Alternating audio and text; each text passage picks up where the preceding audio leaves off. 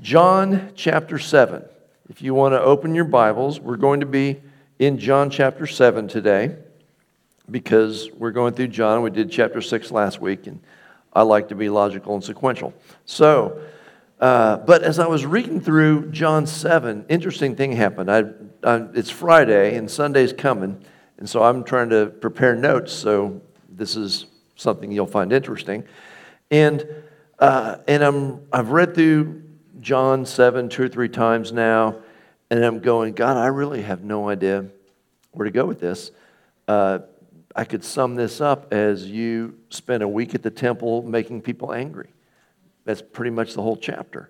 And but the Holy Spirit, one of his titles is helper, and so I lean on that hard. He's a really good helper. And so I said, Holy Spirit, help me, which I'm just going to let the cat out of the bag here. I do this every week. Holy Spirit, help me understand. And the impression I got was, hey, just blow through the story and focus on the words of Jesus.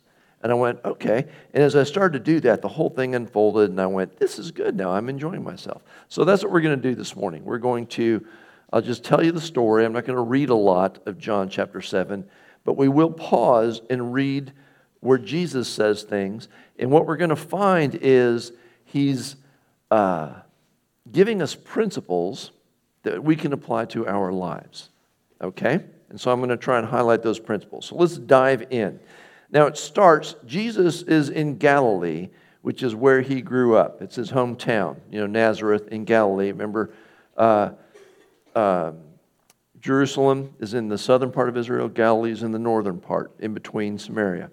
And he's hanging around, and he's not going to Judea. He's specifically avoiding Judea because the Jews want to kill him. Now, he's not scared either. He just doesn't want to make it an issue right yet. He's not ready for him being killed being an issue. So he's staying in Galilee, and his brothers, his literal brothers, who it says in the passage, don't believe in him yet. We know they will, or at least one of them, James, will believe in him so much that he'll write a book, which we call James. Very good. And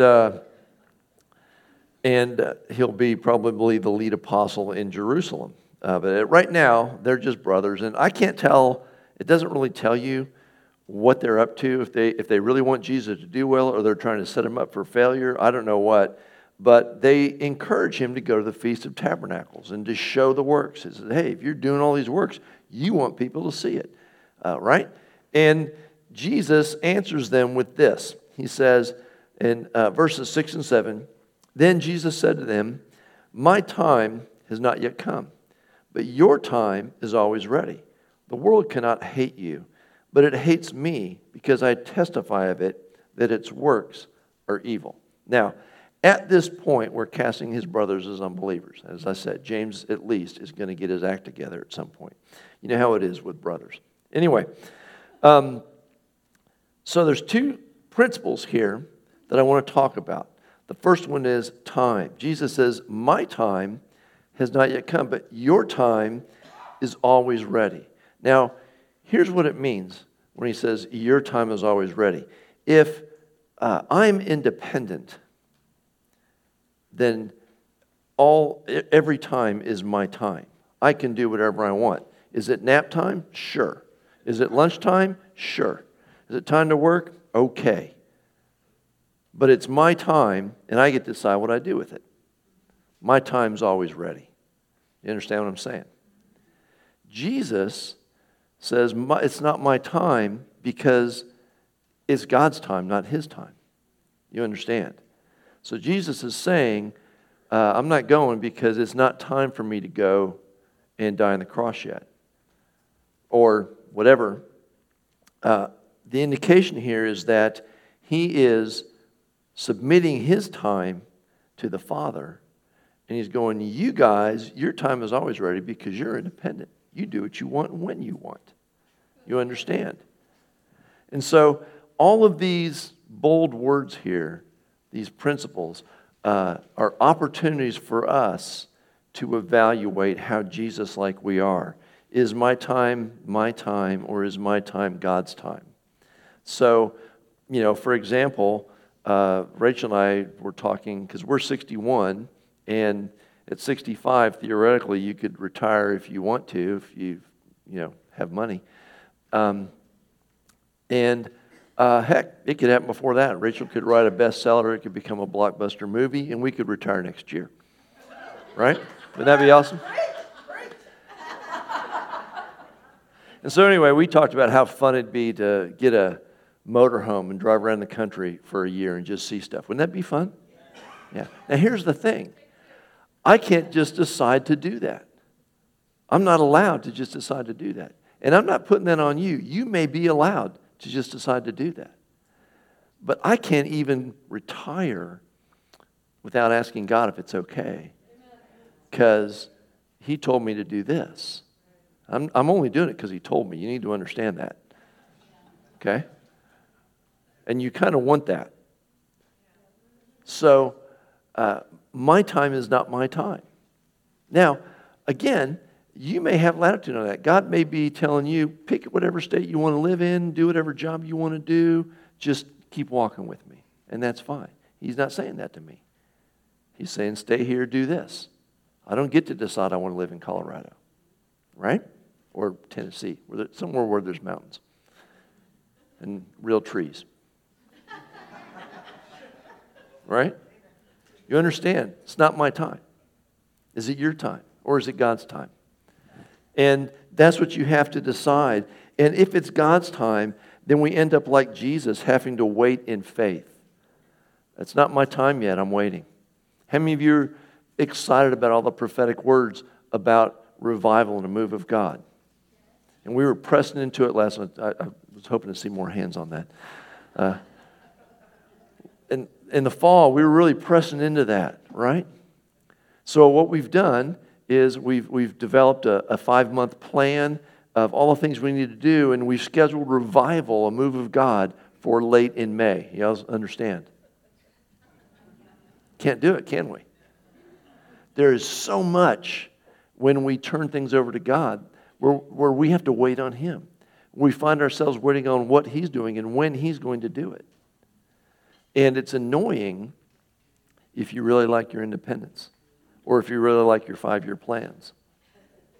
Right? I always tell people, you should know people who push the 5-year plan thing. I said, I don't have any problem with the 5-year plan. You tell me what God's doing in 5 years, I'll plan for it. Right?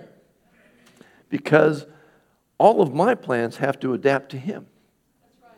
And so this is what's going on here. And so the first evaluation point is time. Is it our time or His time? And he tells his brothers, your time is always ready. You can go to the feast if you want, not go to the feast you want. I got to wait and see if Dad says to go to the feast.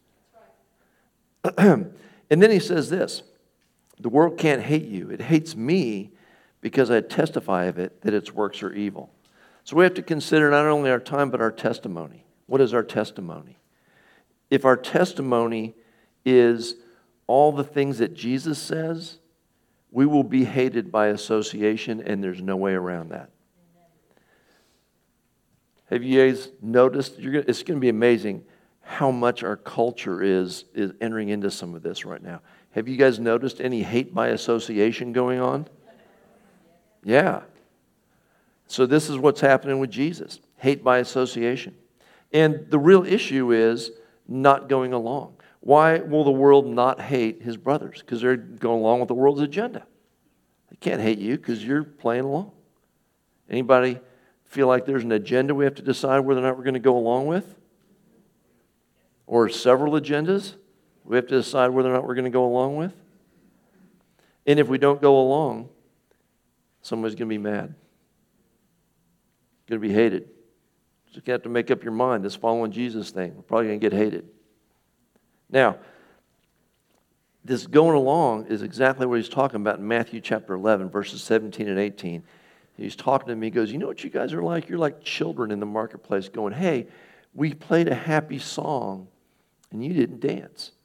We played a sad song and you didn't mourn.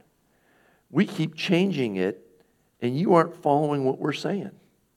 We're like just tossing stuff out in kind of a crazy random way, and it's annoying us that you're not going along. You guys see any of this? Yeah? Again, without going into too many details, this is the life we're seeing out there, right? And so we have to decide, is our testimony going to be the testimony of Jesus and the testimony of His Word? And if we do that, there's going to be a lot of stuff we can't go along with. All right, anyway, that's probably enough of that. So the brothers go down to the Feast of Tabernacles, which is, by the way, it's a feast that happens in the fall, October-ish. It's 8 days, Sabbath to Sabbath. Sabbath, 6 days, the next Sabbath, right? It's a very happy feast. Now, so what he does is he goes up later secretly. He sneaks in to the Feast of Tabernacles in Jerusalem. And the Jews, we find, everybody's looking for him. He is the talk of the feast. They're looking for him for good reasons and for bad reasons.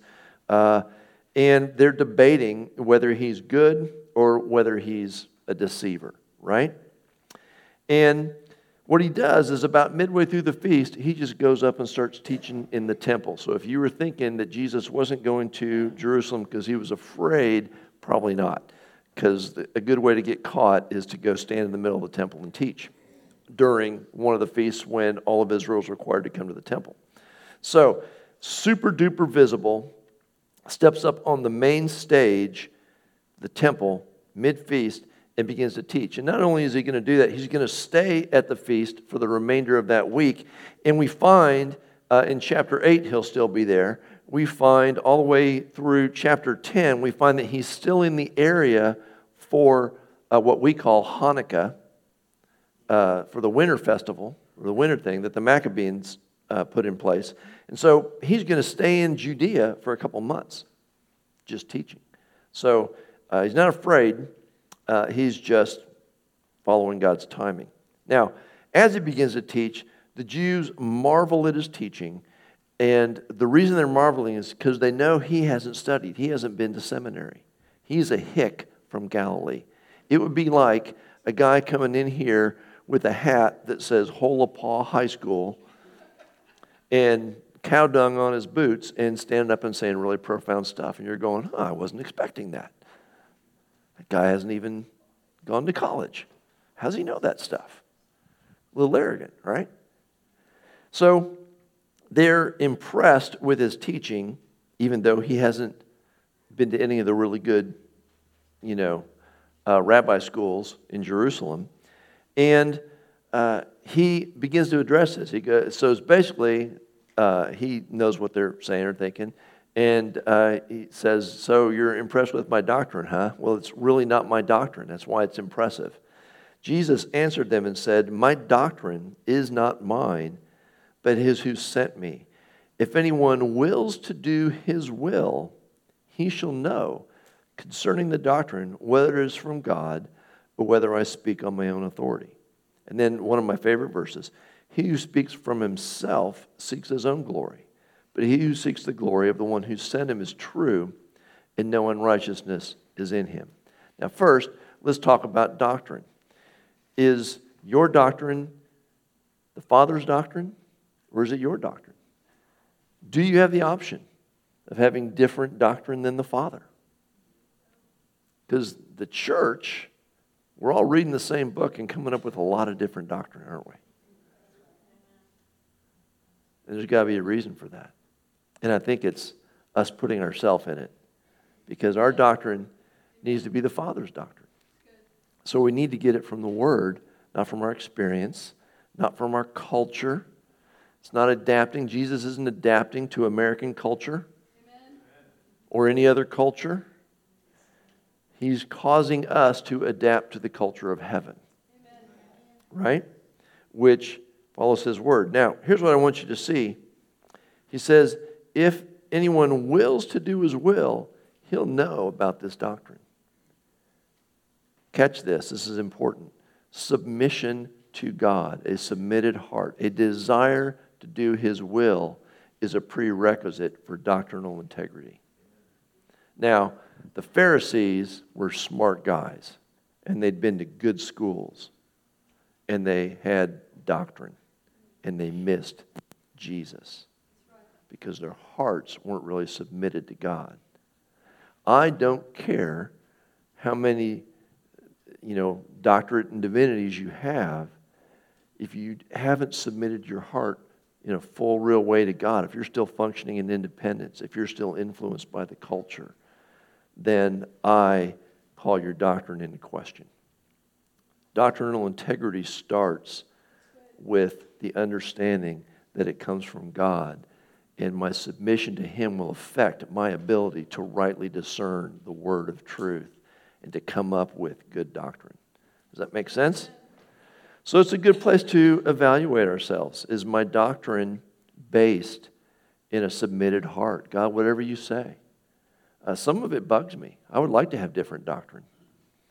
I'd like to not always have to love my enemies. I'd like to be able to punch a couple of them. That's not God's doctrine. Right? So I don't have a choice. I have to conform to the culture of heaven. It's just an example. You probably never want to punch anyone.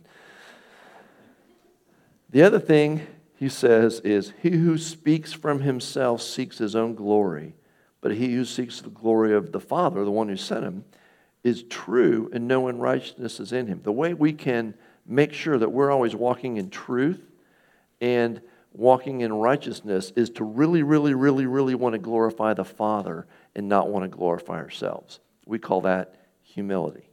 Right? And humility can be hard. It's a constant battle of a choice between self and God on who gets glory. I'll tell you where it's the hardest is there have been times where I was wrongly accused of things and wanted to set the record straight.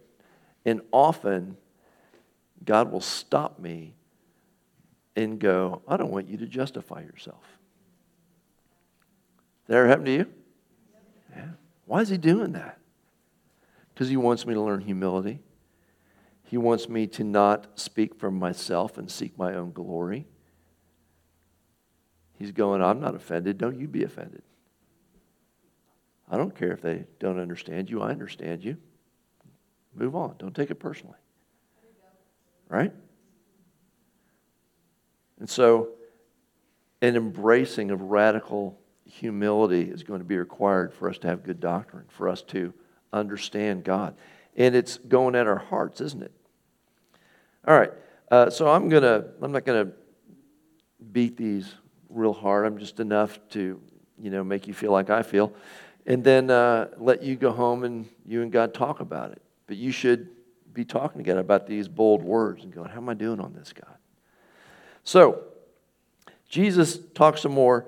He says, hey guys, Moses gave you the law, none of you keep it. And this is interesting because the 8-day Feast of Tabernacles is followed immediately on the 9th day by a 1-day feast, Simchat Torah, which is a celebration of the giving of the law. So it's in context. He's going, in about 4 or 5 days, you guys are going to celebrate how excited you are about the law, but none of you keep it. Right? So your hearts aren't really in it. So then he goes on, he says, why do you seek to kill me? And they immediately deny it. What? Dude, you're crazy. You got a devil. Who's trying to kill you? Now maybe that crowd right there, but it's interesting that just a few verses later, they're going to marvel at him teaching, and they go, isn't this the guy that the Jewish leaders want to kill? So they know that they want to kill him. They just don't want to be responsible. They're just going, well, it's not me. I don't want to kill you. I just don't understand what you're saying. So he says this, and then he makes this final point. He goes, look, Moses gave you guys circumcision, and you circumcise on the Sabbath, and you're angry because I heal on the Sabbath. It's okay for you to circumcise on the Sabbath. That's a work. It's not okay for me to heal on the Sabbath, right? Which sounds kind of crazy, doesn't it? Which is the point Jesus is trying to make. And it leads him into John 7:24. I realize I have like 3 memory verses out of just this chapter. This is one of them. 18 was the other. He says, do not, out of this discussion, he says, do not judge according to appearance, but judge with righteous judgment. It's not about whether or not I healed on the Sabbath. It's about this guy needed healed and I loved him. It's okay to love on the Sabbath because God's all about love, right? And they're not getting that. They're getting hung up on the technicalities. So let's talk about judgments. And what I want you to see here is God's saying, don't judge just by appearance. Judge with righteous judgment. He's talking about judge with our hearts, not just with the rules. It doesn't mean we break the rules, but we judge with our hearts. I'll tell you what it's like. If you watch a good, cop show, people are always getting off on a technicality. Everybody knows they did it, but they get off on a technicality. You know what I'm talking about? So legally, they're not guilty, and they get off with it. We have the same thing going on in our government, where we have, filibusters and reconciliation and this and that and the other, and committees and holding it up and blah blah blah. And things happen, and because it's legal, because on technicality, we have all these people saying ridiculous stuff, but it's okay. Well, let me tell you something. God isn't swayed by technicalities. We will all stand before the judgment seat of Christ, and no one will get off on a technicality because God is judging according to the thoughts and intents of the heart. He's not going to say to, our political leaders who he gave authority to, oh, well, it was legal, so abortion's okay. Because you guys crossed your T's and dotted your I's, and there was some pretty clever tricks there, and you got that done. Or murder was okay over here, or corruption was okay over here, or he's not going to say that. No one's going to get away in a technicality. And he's telling us, quit judging by appearance, quit judging by technicalities, quit saying in your heart, well, technically, he did this, so I can do that. Amen. And judge with righteous judgment. I'm looking at hearts. And so this is how this works out for me.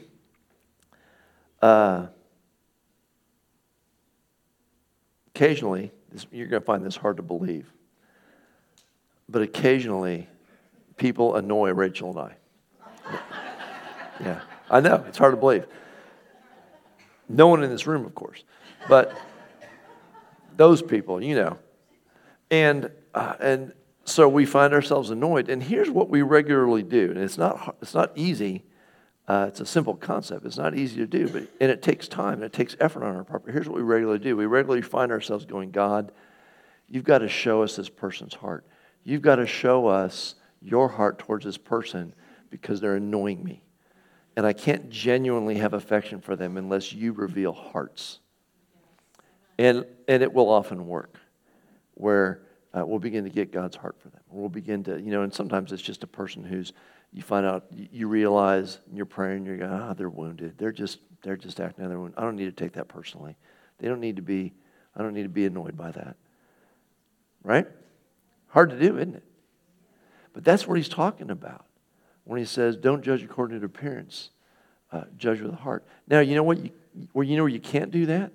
You can't do that when you read an article about a guy on the internet who lives 387 miles from you and you don't know him. You have no opportunity to get to know his heart, do you? That's right. So we should probably quit making those judgments by appearance. Because technically, he said that statement. Pulled from context. No one's done that, right? Okay, good. All right. God is calling us to make judgments from heart like him. And so, we have to know someone to do that often, don't we? Or, and here's an option, you may not realize this is an option. You don't have to make a judgment. You could just go, I don't know, and walk away. When someone goes, do you think this guy's a heretic? Or whatever. That's right. You could just go, don't know, don't care, don't know him, lives far away, not my job.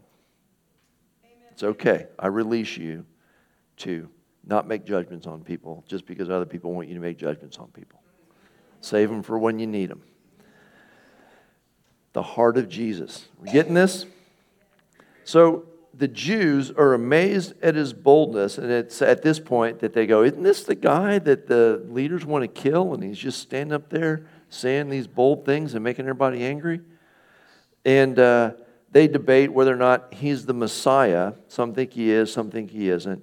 And what comes up in the debate is where he's from. Well, he's from Galilee, and we don't know where the Messiah comes from, or do we know where the Messiah comes from? So they're getting into the technicalities that we often love to debate.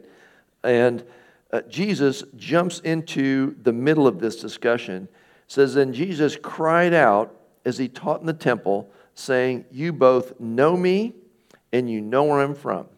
So what he's saying there is, yes, you know I'm the Messiah, and you know I'm from heaven, and you know I came from the Father, which is going to make some people mad. You both know me, and you know where I'm from, and I have not come for myself, but he who sent me is true, whom you do not know, but I know him, for I am from him, and he sent me. This is a very bold, clear statement, which is going to make the religious leaders angry. Now, he's saying clearly where his authority comes from, which is, if you recall, that's one of the things the Pharisees asked him, tell us by whose authority you do this. And he wouldn't answer him. He said, you answer me a question about John, I'll tell you. And they couldn't answer, so he didn't. But now he's telling them, here's where my authority comes from. It comes from heaven. He is saying he is the Messiah sent from God. And what we get out of this is we have to decide where authority comes from, where our authority comes from. Romans 13 you may find helpful. It's very simple. It says that all authority, secular or religious or familial, comes from God. Amen. Any questions? All authority comes from God, which means for all authority we've been given, we have to give an account to God for how we handled that. And so you may think this doesn't apply to you, but it does if you're a husband, if you're a parent. That whatever authority you have over your family as a husband came from God, and you'll have to give an account to God for it. If you're a parent, your authority to raise your kids came from God, and you'll have to talk to God about how he wants that done. You're under his authority, right? And so this is one of those things where, as I talked about in the beginning, that independent spirit that we so love as Americans, well, it doesn't extend to this. We have to give an account for. We have lots of latitude in how we do it, and we should involve the helper in helping us. But we have to give an account for it, this authority. And so we have to know where authority comes from. We have to know where our authority comes from. Does this make sense? All right, good. Let's move on. So the Jews try to take him, but they can't, and many believe. So I just love they keep trying to take him, but it doesn't say how, it just says they can't. He's standing in the middle of the temple. There's crowds of thousands. Let's take him. Where'd he go? They just can't. They just can't do it because it's not his time yet. This speaks to the incredible level of control God has. They can't even arrest him, let alone kill him yet. They're not going to kill him till he's ready to be killed. They're not going to arrest him till he's ready to be arrested. Amen. We'll read about that later. Okay, so they try and take him, but they can't, and many believe. And what I want you to see here is that when you begin to make declarations like he's making, Jesus is the Son of God, come from God. Jesus is the only way. Jesus is the door, that we have to submit to him, that we aren't allowed to be independent. When you begin to say stuff like that, you will find the gray area begin to shrink, and there won't be as much tolerance as you would like. So people will either say, let's stop this mess, or they'll believe in him. You guys notice the gray area going away a little bit in our culture? It is. Ultimately, by the time Jesus comes again, there's going to be very little gray area. You believe in Jesus, you're saved. You don't, you're sheep to be slaughtered. Right? Or even, actually, that's backwards. Even if you do your sheep to be slaughtered. So it's not, I hate Jesus, I love Jesus, lots of gray area. It's going to be a lot of I hate Jesus, I love Jesus. Very little gray area. Just know that's coming. Right?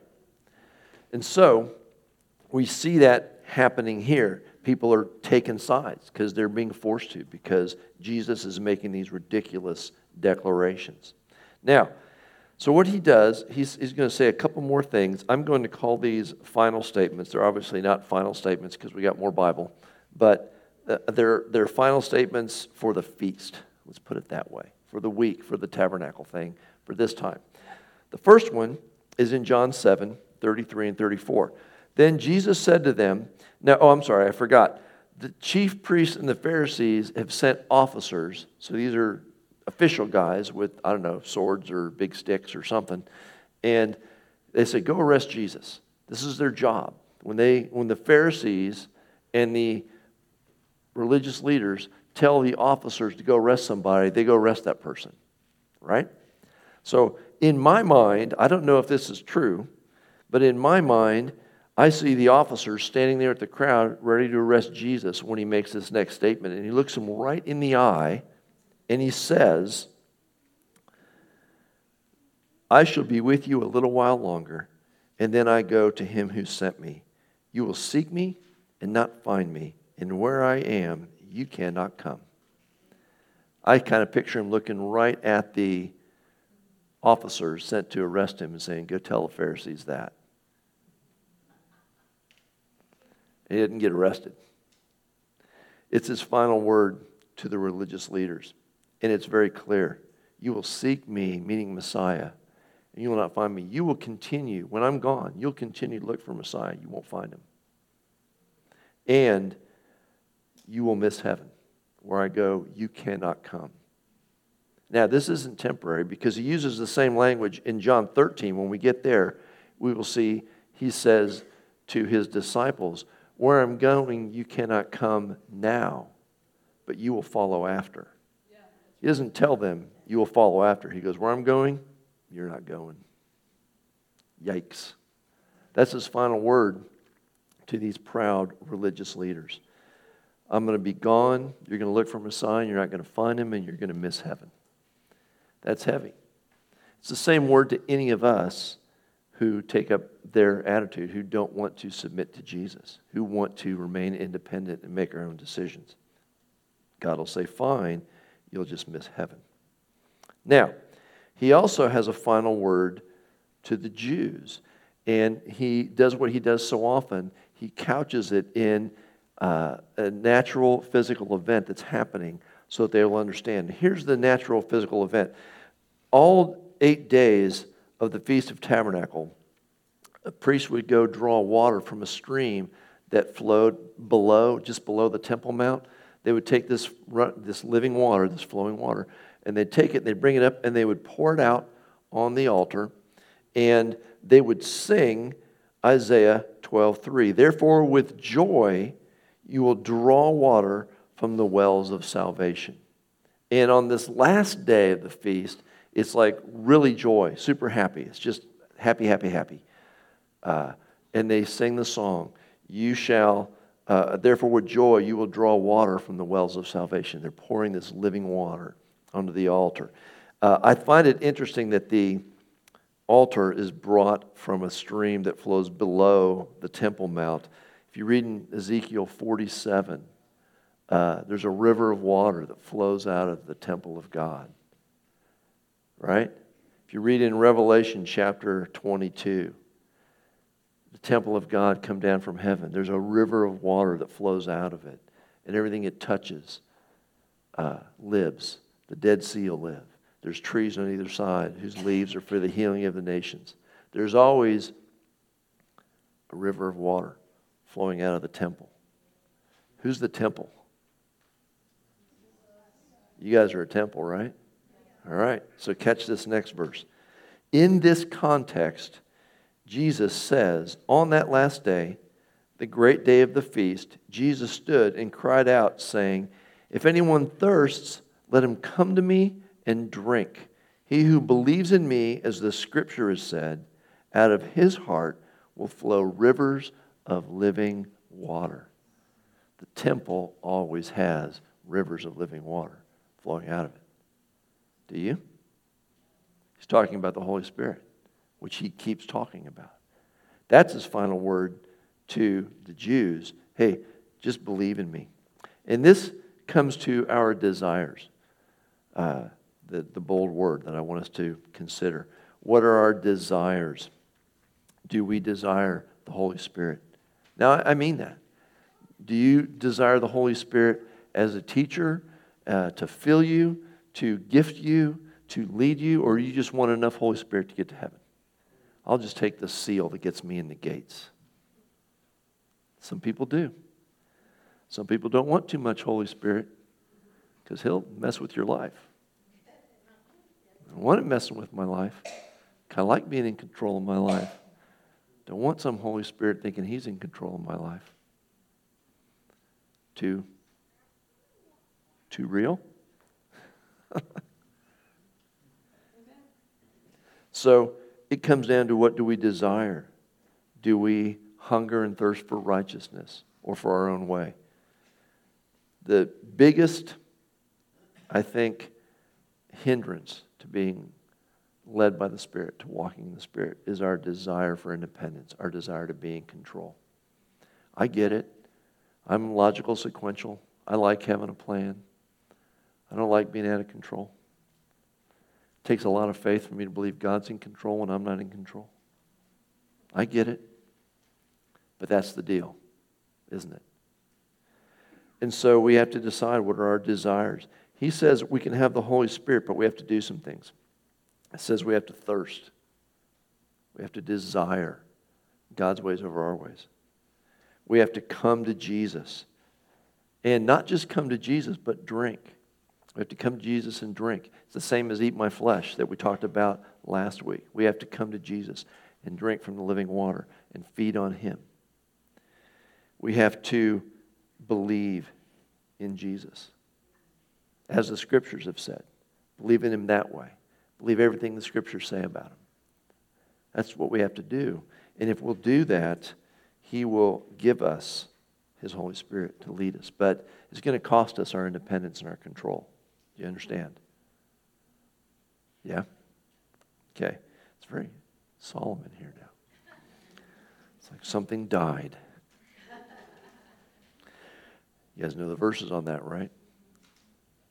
Die to ourselves, live for him, stuff like that. It's a real death. So anyway, it's up to us to evaluate.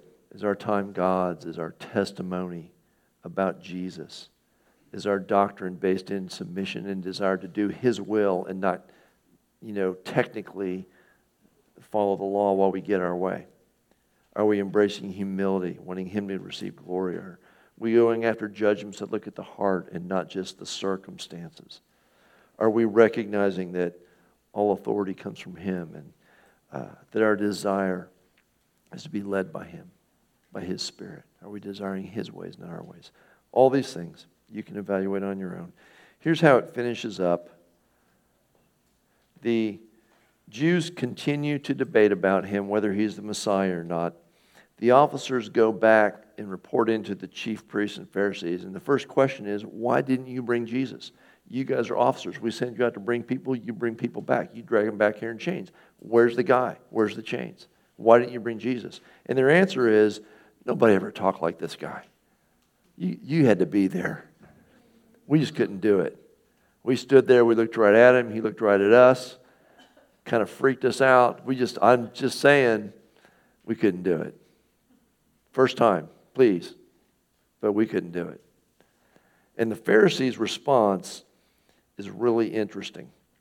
In fact, I want to read this. Towards the end, he says, they say, no man ever spoke like this man. And then the Pharisees answered them, are you also deceived? Have any of the rulers or the Pharisees believed in him? Hey, the elite are in agreement that this is truth. How dare you think something else? doesn't just happen in the world, that happens in the church too, doesn't it? The educated, the big names, have all agreed that this is true. How dare you think something else, you officers? Are you also deceived? Have any of the rulers and the Pharisees believed him? Then there's this incredible statement in verse 49. But this crowd, all these people that do not know, that this crowd that does not know the law is accursed. You hear what he's saying? Look, we've been to school. We understand this stuff. We've said what the deal is. All those multitudes out there are idiots and accursed. You guys ever been called one of the idiots in the multitude? There's some incredible arrogance going on here, isn't there? And one guy, Nicodemus, remember him from John chapter 3, went to talk to Jesus at night. Nicodemus pipes up and he says, does our law judge a man before it's heard him? Shouldn't we at least talk to this guy before we reach a judgment? Shouldn't we at least appear to be making a righteous judgment instead of just judging by mere appearance? Right? And they answer him, are you also from Galilee? Search and look, for no prophet has arisen out of Galilee. Look, I don't care that he's healing the sick and raising the dead and multiplying food. He came from Galilee. We got him on that technicality. We aren't considering all the miracles. We aren't considering any of his claims. He's out. He came from Galilee. We're done. End of discussion. We wouldn't do anything like that, right? Disqualified because of this statement, because of that thing. But that's what they do. We, perhaps, can do better if we consider these 7 principles that God highlighted for us in Jesus. Amen? All right, we have a lot of time to worship. I don't know. I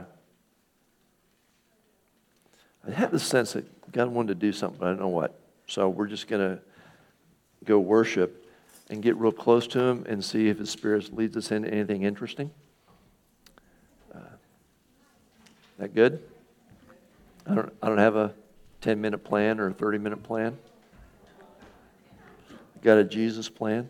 My plan is let's just worship Jesus, the awesome one, the one who the Pharisees send people to arrest him, and they come back going, there's nobody like this guy. We can't do it. That's the God we serve. This incredible, amazing man, Jesus, who just keeps demonstrating for us how to live life in a so much more powerful way. So let's just go to the one who loves us and worship Him and see where He takes us. Amen?